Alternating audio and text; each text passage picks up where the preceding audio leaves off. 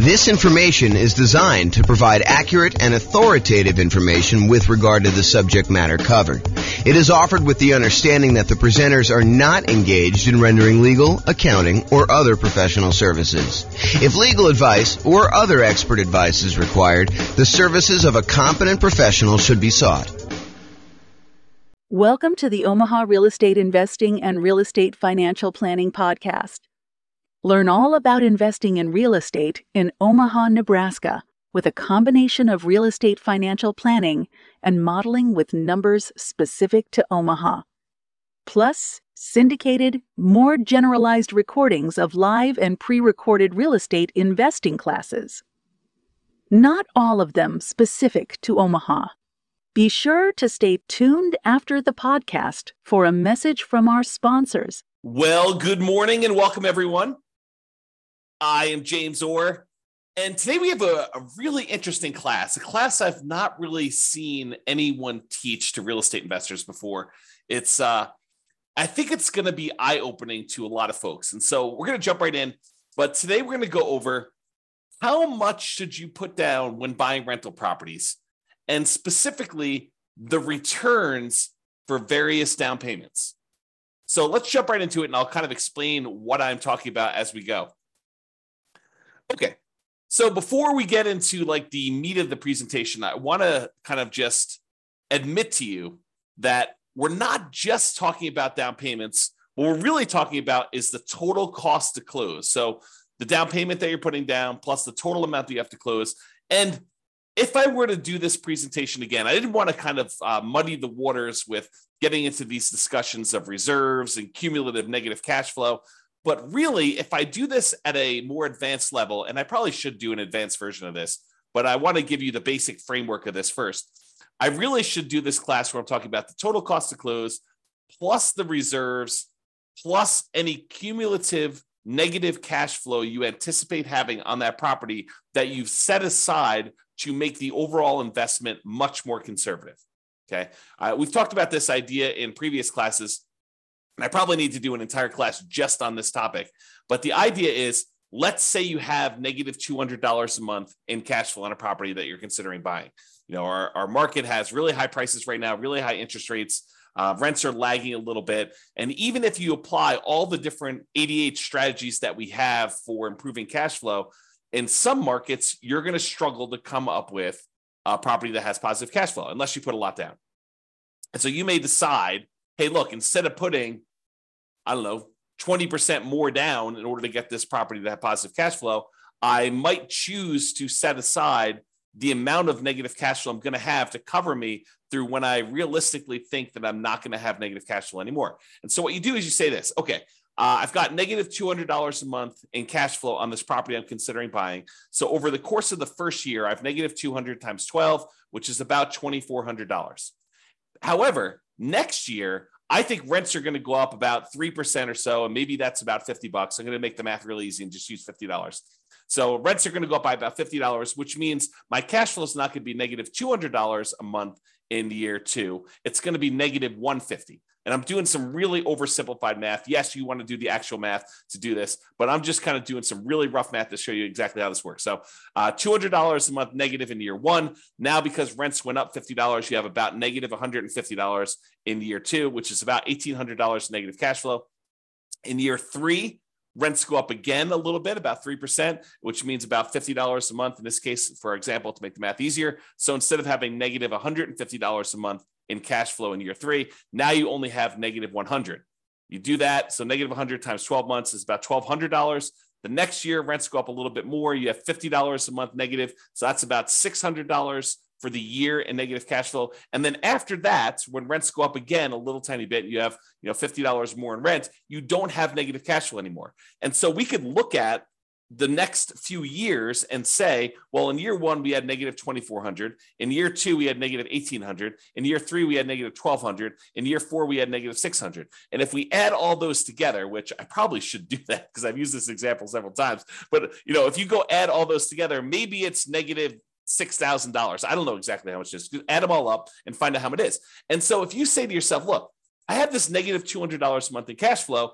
If rents go up just a small 3% per year for the next, whatever that is, 5 years, the chance of me having negative cash flow after 5 years is really low. So I could take $6,000, set it aside in addition to my reserves, knowing that that will help cover any negative cash flow I might have on this property for the reasonable future that I see with having rents go up a tiny bit each year.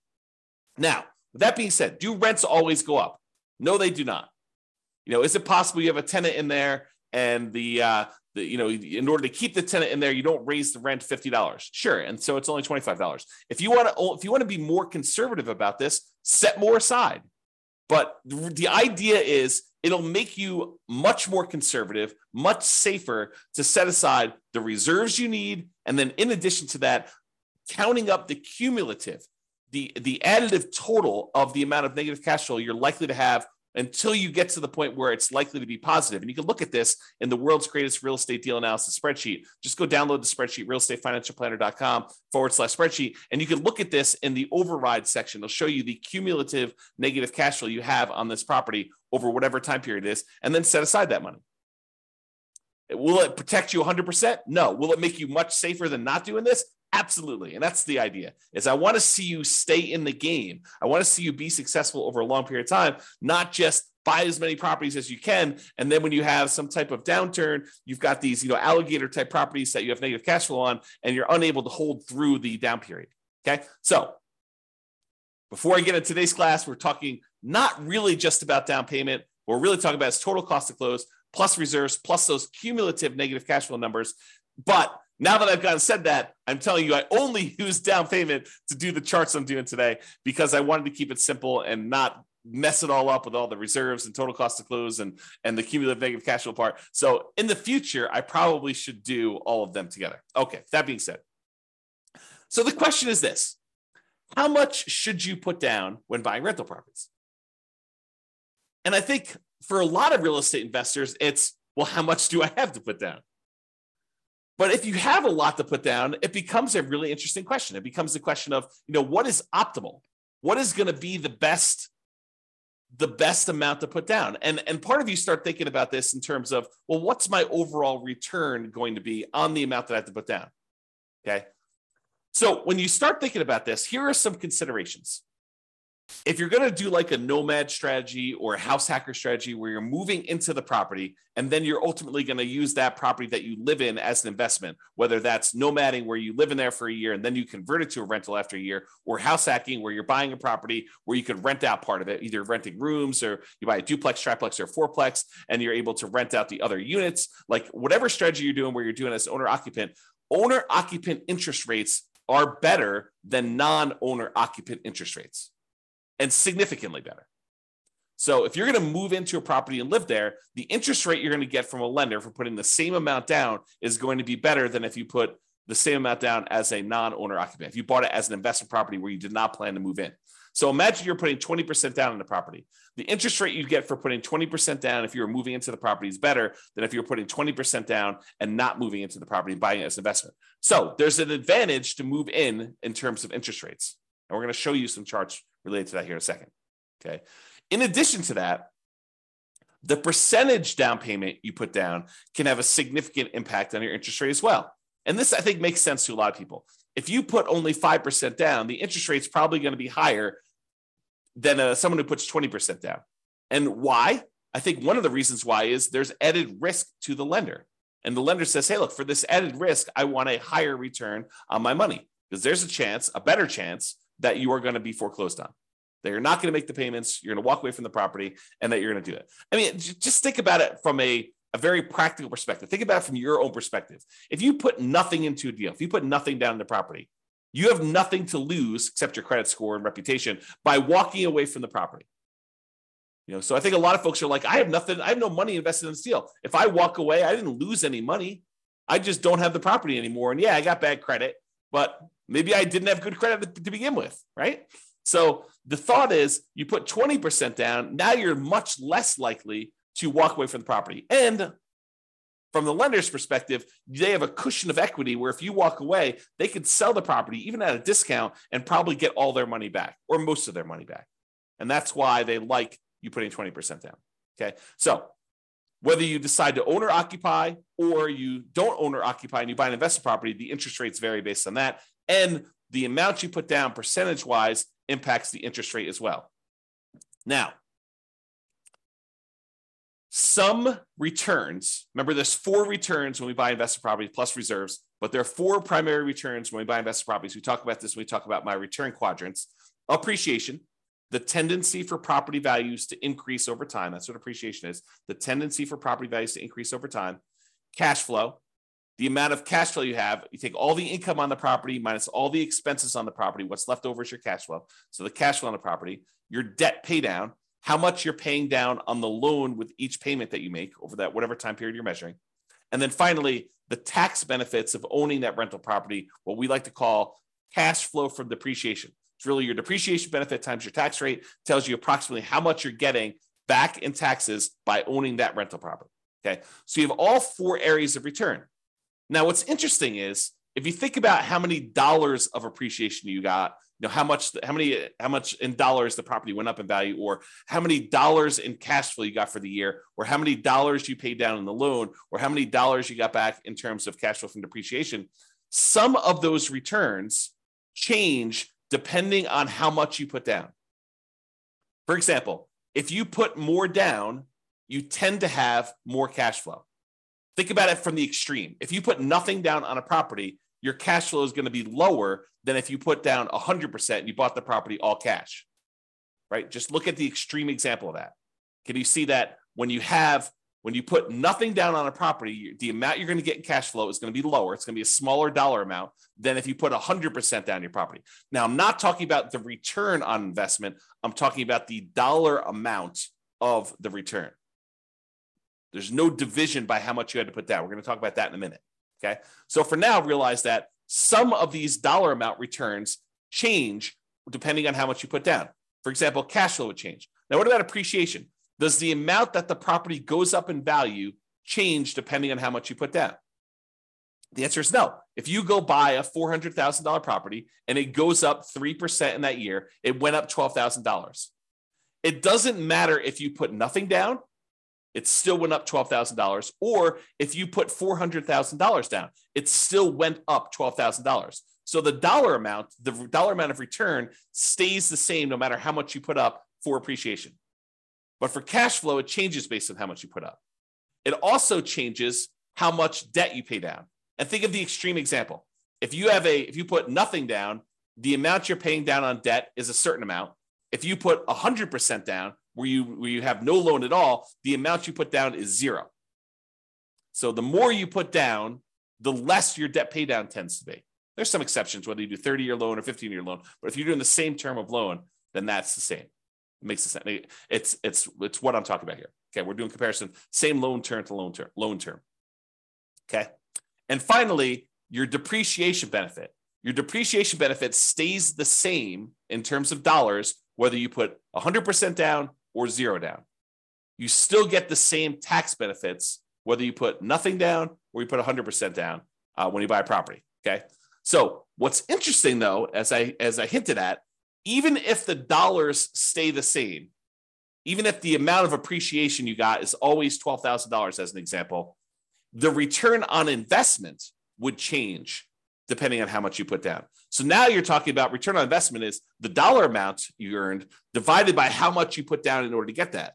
Well, if you put almost nothing down, the return you get with $12,000 on the top and a 0 on the bottom is basically infinite. If you put a really, really small amount down, the return is going to be really, really high because maybe you're getting $12,000 in return from appreciation and you only have $1,000 in the deal. Well, that's a really, really good, very high return on investment number. But what if you had to put the $400,000 down in order to get that $12,000 in return from appreciation? Well, now you only have a 3% return on investment. So your return on investment goes down. So even if the dollars stay the same, the amount you have to put down affects the return on investment. And the same holds true for return on equity, which I'm not going to cover in today's presentation. Okay. But these returns vary depending on how much you put down. So the question is, how much should I put down? Well, we're going to talk about that today. I'm going to show you how these returns vary on a single property. And I'll just point out here that when I did this class initially, this was not the first time I've taught this class, but Matt Weaver with Excel Financial Group provided the mortgage quotes I used to create the original versions of the following charts. However, I've since estimated to make the changes for our current interest rate environment. These charts would look different during different times. So if you really wanted to recreate the charts I've created here, you will want to go through and update the charts with your latest data from your mortgage broker. And most mortgage brokers do not like sitting on the phone with you while you go through and ask them for, 20 different quotes on 20 different down payments. Okay. Some will, most don't like it. Just a lot of work. Okay. With that being said, let's take a look at some charts because I love some charts. All right. So this is a chart showing you the effective interest rates for a variety of different down payment amounts for owner-occupant and for non-owner-occupant. So I'm going to break down what's going on here. So first of all, what is effective interest rate? An effective interest rate to me means it's the interest rate plus if they have some type of monthly PMI, I add that to the interest rate so that it takes into account the interest rate you're paying plus the rate you're getting for PMI. So it does take into account PMI if you have PMI on this thing. PMI is private mortgage insurance. So it's the extra insurance you pay to protect the lender in case you default. And we usually have that if you put less than 20% down to buy a property. Okay. So effective interest rate is the interest rate with PMI in there. And we've plotted these by down payment. So on the left-hand side is 0% down. These are our nothing down loan programs. And then we increase until we get to the point where we have 100% down, which there is no 100% down interest rate because you don't have a loan at 100%. So that's why there's no data here for 100%. Okay. The red line are your owner occupant rates. Your blue line are your investor or your non-owner occupant rates. And the first thing I want to point out, as I discussed on the previous slide, is the non-owner occupant rates are all higher than the owner occupant rates by quite a bit. There's a pretty good gap between all of these. And the gap is not universal, meaning that sometimes for a certain down payment, for example, this 15% down payment loan, the gap looks just visually looks larger to me than the gap between a 30% down loan. So sometimes the difference between an owner occupant loan and a non-owner occupant loan is greater than other times. Another way of thinking about that. Okay. And you'll also notice that we don't have any less than 15% down non-owner occupant loans because we're talking about traditional financing or not anything creative or owner financing or something like that. Okay. So these are traditional loans. So you'll notice that the lowest down payment we have for non-owner occupant is this 15% down one. All right. So let's go over and look at this thing. So we basically have on the owner occupant one, we've got two nothing down loan programs. I plotted USDA and VA. And I think VA is the lower one. Hard for me to tell. Oops. Yeah, I can't quite tell. So I think VA is the lower one of the two, though. And so you can see the difference in the rates for these nothing down ones. And what's interesting is the nothing down ones look like they're even better rates than the ones with low down payment, partially because the VA one especially has a funding fee. And so instead of paying monthly PMI, you're paying the fee upfront as a funding fee. Okay. All right. So we've got these two nothing down loan programs. Then we bounce up here to the 3% down conventional loan program, which you can see where it is right there. And then the next one is this 3.5% down FHA loan. And so that one, as of right now, when I got these quotes, that was a little tiny bit lower than the conventional one with PMI. And the FHA one had their PMI added in too. So it does all of them take into account the PMI. All right. So FHA looks a little tiny bit better than this 3% down or the 5% down. So you may say to me, although this is not the class about this, but I will mention this to you because I think it's important to realize this. So you think to yourself, hey, so why would I ever do a 3% down conventional or 5% down conventional when I could just do the 3.5% down FHA and it looks better? Think about it. Why would you voluntarily take a slightly higher interest rate conventional 3% down or conventional 5% down loan when the FHA one has got a little bit lower rate? It's because FHA PMI, the mortgage insurance premium, which they call MIP, but the mortgage insurance premium for FHA never goes away. It stays with you for the full 30 years of the loan. whereas the conventional PMI goes away when you get below 80% loan to value. So you do have a slightly higher effective interest rate on the conventional loans, but it's only for a few years until you pay down the loan below 80% loan to value. And then it drops off. And then the interest rate's probably better. We'd have to go check, see what the base rates are for those, what the rate is without PMI. But that's one of the reasons why you might voluntarily take the higher interest rate for a shorter period of time, because you have a little bit of pain up front, but then that goes away without having to refinance out of the loan. Where FHA, you need to either change loans, sell the property, or refinance and get rid of that PMI by doing a different loan type. All right, then continuing on here. So the interest rates then drop off with the more you put down. So it's a little bit less if you put 10% down, a little bit less if you put 15% down, a little bit less if you put 20% down. And then there's a pretty big drop off going from 20% to 25% on the owner-occupant loans. Then a little drop to 30, little drop to 35. Looks like they're pretty much the same going across here to 40 to 50, little drop to 60, maybe the same for 70, and then a little increase for 80, which I think is because the amount you're borrowing is getting smaller. And then the lender's like, hey, look, I want you to, because the loan's so small, we have to charge a little bit more for that. And then it goes up when you get to 90% for what I believe is to be the same reason. I don't know the reasons why these all go up. This is just what they are, okay? So realize that the curve is not linearly down. It changes differently based on how much you're putting down there. Okay, then on the non-owner occupant ones, we have a really high interest rate for the 15% down. It drops off pretty significantly when you go from 15% to 20%, and it drops off pretty big again from 20% to 25%. And then it has a small decline from 25 to 30. Doesn't look like there's a decline from 30 to 35. There does look like there's a decline to 40%, though it's pretty small. And then it looks like it stays the same all the way through to 70% down. Then it bumps up where it gets more expensive if you put 80% down to 90% down. So this is just the interest rate. We really haven't talked about like what impact this has on returns. I just wanted to show you what is changing on the underlying interest rate as we change down payment amounts. All right. Then, because I can, oh man, me and my spreadsheets. So because I can in the spreadsheet, I show you, hey, look, I assume you're buying I think I did $500,000 property, but you're buying a $500,000 property, and it's very similar to regardless of what price you're doing, but this is just to kind of give you a static snapshot. So I take the interest rate you're getting, and I calculate out what your monthly payment would be, putting that amount down and getting that particular interest rate. And now I could show you approximately what your monthly payment would be. And you can see the monthly payment for the non-owner occupant, the blue line, is higher than the monthly payment for all of the corresponding owner occupant ones. So the thought is, if you can get an owner occupant loan, if you're willing to do no matter house hack, you're going to have an advantage in monthly payment, which is going to result in you having slightly higher cash flow with the same strategy.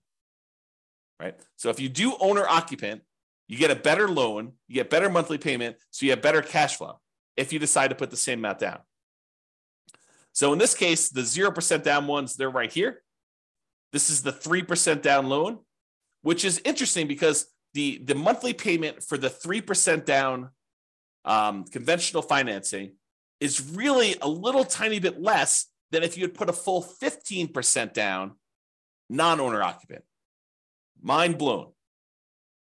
So you could put 3% down as an owner occupant and have just the tiniest bit lower monthly payment than if you had a 15% down non-owner occupant investor loan, which is crazy to think about.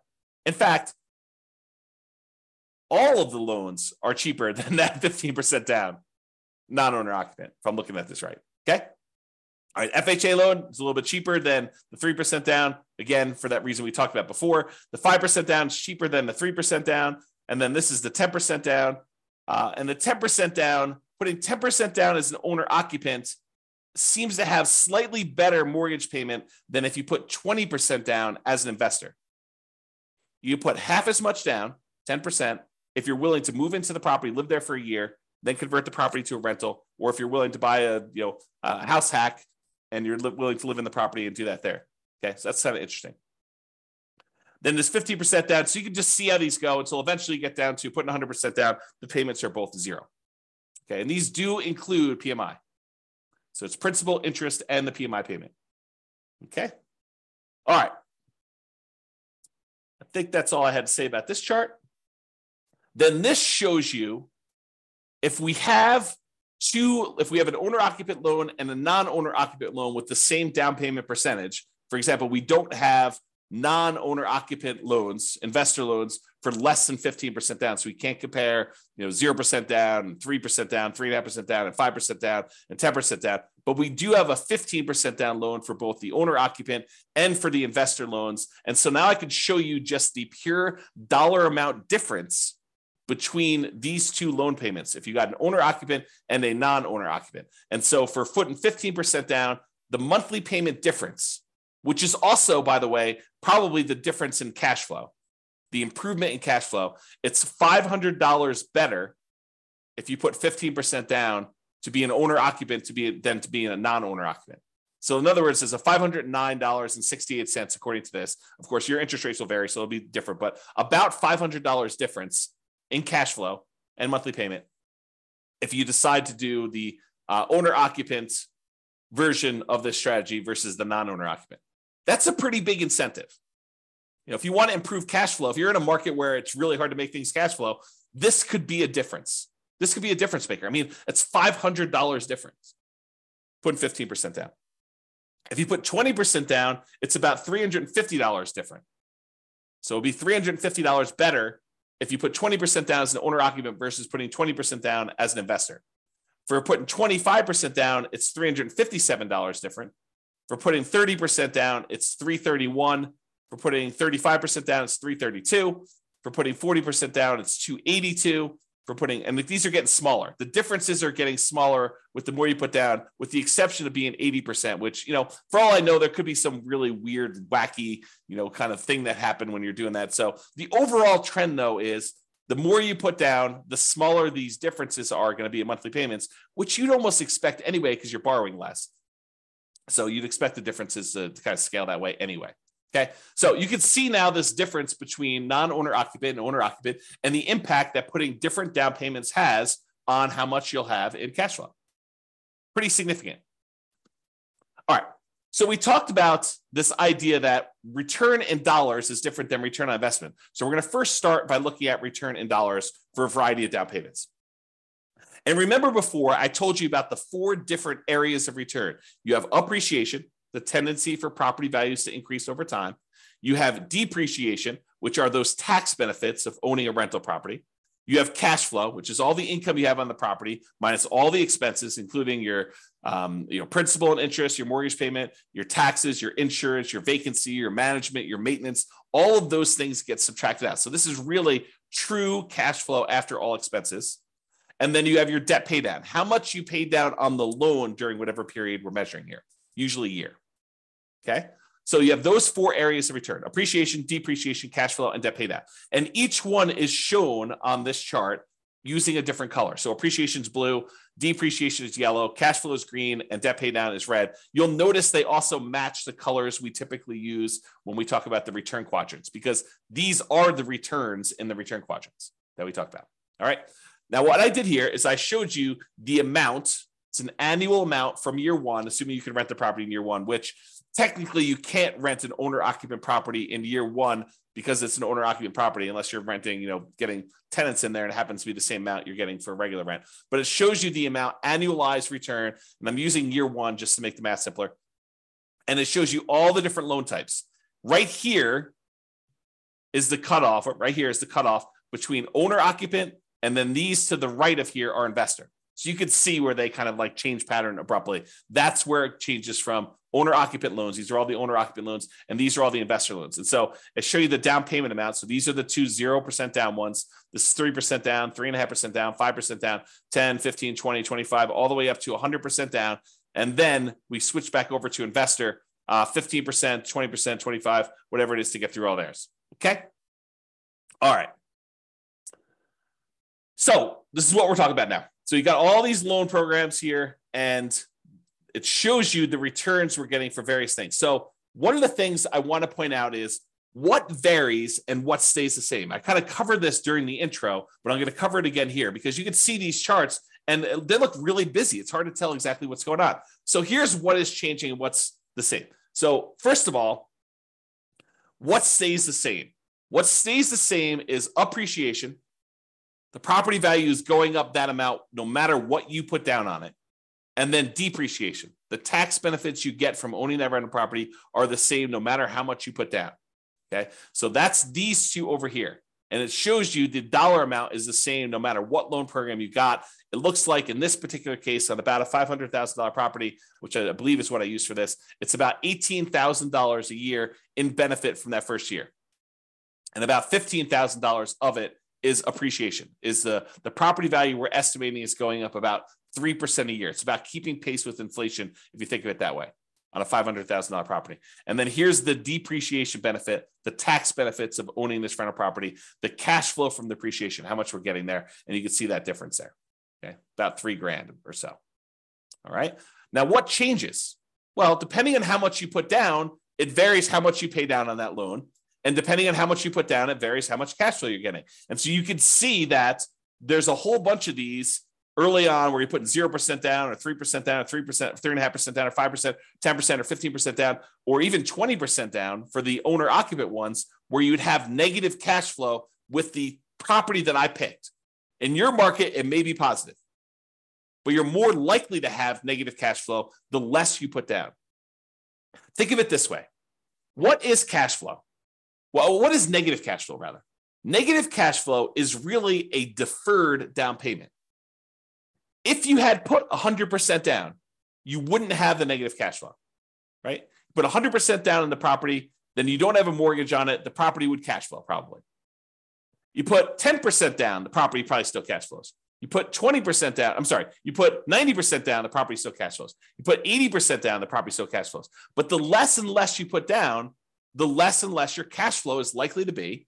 And so you get to the point where you put a little down and you probably start having negative cash flow. So what is that negative cash flow? That negative cash flow is a down payment that you did not make.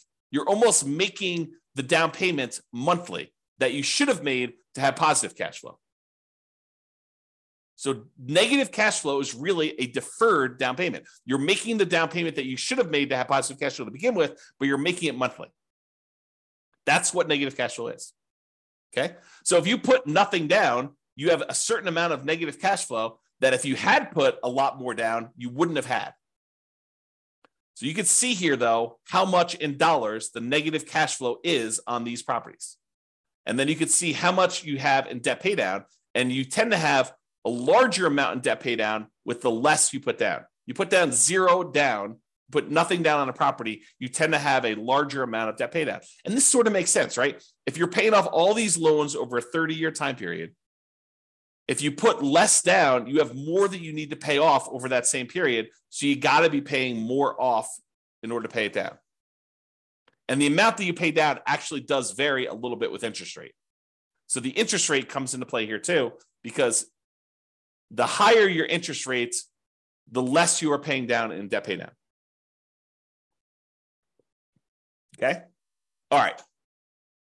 So you can see over time that this kind of changes. And in the owner occupant one, it goes slightly positive cash flow, somewhere between 20% down and 25% down. In this example, your city will be different. Your analysis will be a little bit different if you did this analysis for yourself. Okay. So I just did this for a prototypical property just to show you how this works. So you see over time, the amount you're paying in debt pay down goes down a little bit until finally you're paying down 100% here. And then when you get down to this 15% down loan, I think there's something wacky going on with this 100. I must have it mislabeled or something. So ignore that one. So the 15% down one, though, you have pretty significant negative cash flow. And then 20%, 25%, 30% down. It takes you a little bit more than 30% down as a non-owner occupant in this particular example in order for you to have positive cash flow. And we didn't apply any of the 88 strategies to improve cash flow on this particular one. We just pulled the property out and I just used some really rough numbers. Okay. So you kind of get a feel though of how this works. But eventually, as you start putting more and more down, the amount of cash flow you have increases and the amount you're paying on debt actually goes down when you do that. All right. So this shows you a zoomed in version of that appreciation and depreciation one where the returns are the same. No matter how much you put down, the dollar amount of returns from appreciation and the dollar amount of returns from depreciation are exactly the same. And then these are the ones for the cash flow and debt pay down, just zoomed in so you can see them a little bit better. Okay. And again, this is the dollar amount of return. Okay. I mean, I could talk about some of this stuff for hours. So I'm gonna save myself going off on these really long tangents, because you can see that if you add up the negative part and the positive part, you can see that this is probably net negative. And you can probably see over here, these are probably net positive, but the amount you're getting overall increases when you do this. So I don't know, it's kind of interesting. Just definitely some interesting stuff to look at here. All right. So we've talked about this idea of return in dollars. Now we're going to say, what is the return on what we had to invest in order to get that dollar amount, right? So the return on investment. And so this shows you the return on investment. How many dollars we had in appreciation, how many dollars we had in depreciation, how many dollars we had in cash flow, how many dollars we had in paying down a loan, divided by how much we had to invest in order to get that deal. So if we had to invest, nothing down plus some closing costs, you could see that there. If we had to invest, 50% down in order to get those, you could see those there. And you'll notice what happens is when we have very little in the deal, like 0% down plus some closing costs, you'll see that the returns look really, really, really high, right? Like the return here, not including cash flow, because cash flow is negative, is over 500% for the two nothing down loan programs. If you subtract out whatever the negative ones here, it's probably in the 350% return range. 350% return on investment by putting nothing down the deal. That's pretty phenomenal. And you're putting nothing down the deal, but you have some closing costs, which is why it's not infinite. For those that are wondering why it's not infinite, okay? Then you have this 3.5% down, or 3%, 3.5% down, and those are still pretty significant, probably pushing over 100% before you have the negative cash flow here. But you can kind of see those returns, but it's really hard to see what's going on here. So in order to make it easier to see what's going on with all of these other ones, I'm going to remove anything less than 15% down. So this is the same exact chart showing you the return on investment return amount, the percentage return on investment for each of the four different areas. But now I've removed anything less than 15% down so that we could see what's going on with those. They were just compressed before, and it was really hard to see. So now I'm going to show you what's happening with the 15% down. So here's what we've got going on. And I'm going to just use one or two examples here. So on the 15% down, owner occupant, you're moving into the property. You've got some negative cash flow here. The negative cash flow return looks like it's about negative 7% return on what you had to put down. So if you put 15% down plus some closing costs, you have negative cash flow on this property at about negative 7% of the return of the amount you had to put into the deal in order to do that. However, from appreciation, you've got probably about positive 18% return. And the return from depreciation, I don't know, it looks like it's just eyeballing it here. It looks like it's probably in the plus 5%. And then the amount you're paying down on debt pay down is probably in that, 6% or so return. So you have all of these returns that are positive, and then this cash flow, which is a little bit negative here. Now, it's important to realize a couple things. There's a reason why I separate out these four returns as different, because they have different characteristics. As one example, appreciation. Are you guaranteed to get 3% appreciation each year? No, you're not. You could get more than 3%.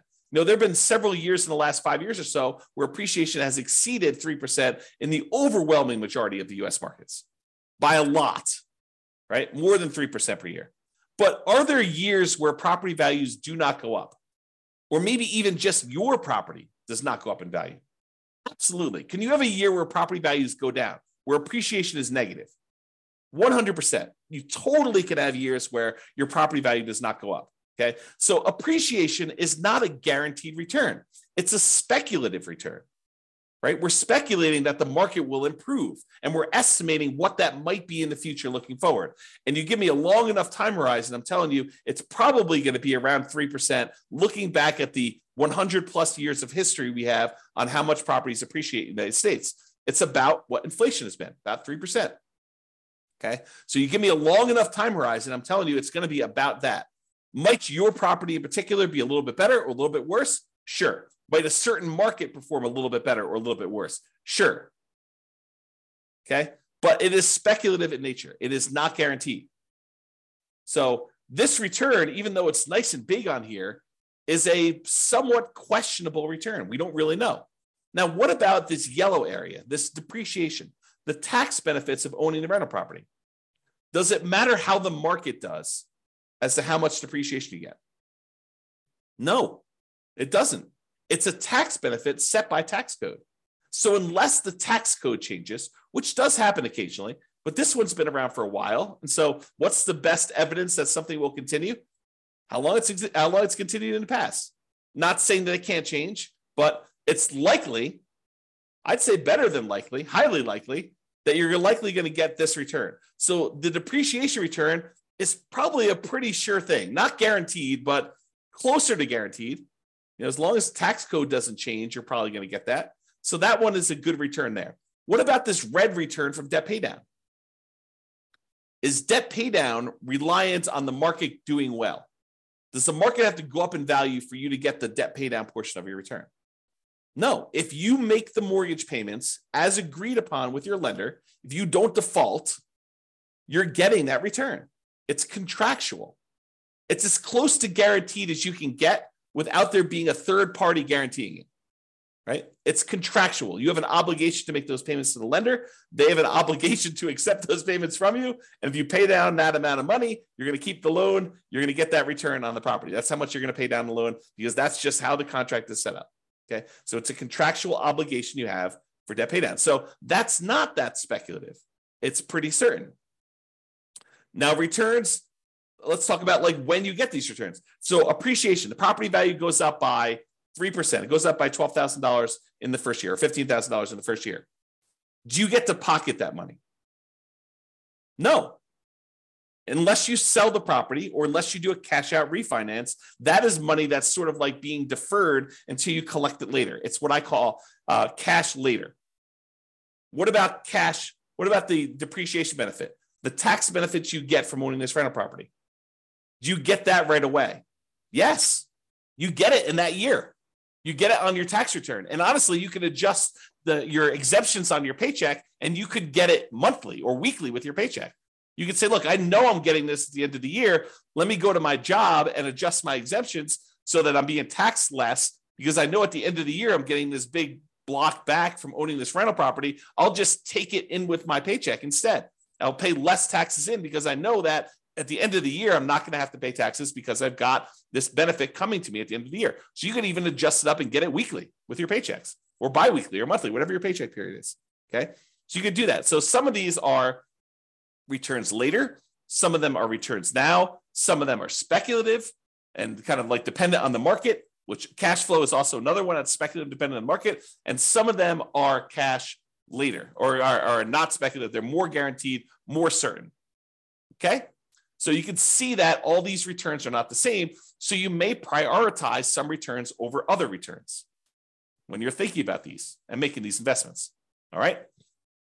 All right. So we got these couple different returns here, and you can see kind of like how the numbers vary over time, that the return on investment varies a lot depending on how much you put down, but you may go from having this negative cash flow to having this positive cash flow. And even though the return overall is lower, the return from cash flow is positive here, it's negative here, and negative here, small and negative down here, and a 25% down.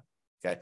And you can see how they compare to the investor loans versus the non-investor loans, the owner-occupant versus the non-owner-occupant loans here. So for example, a 25% down, looks like the return's about, 18% here. For 25% down for the non-owner-occupant, it looks like it's about 18 minus whatever this is. So minus like 3 or so probably about 15. So it's a little bit less as a return on investment by doing the investor loan for 25% down, as an example.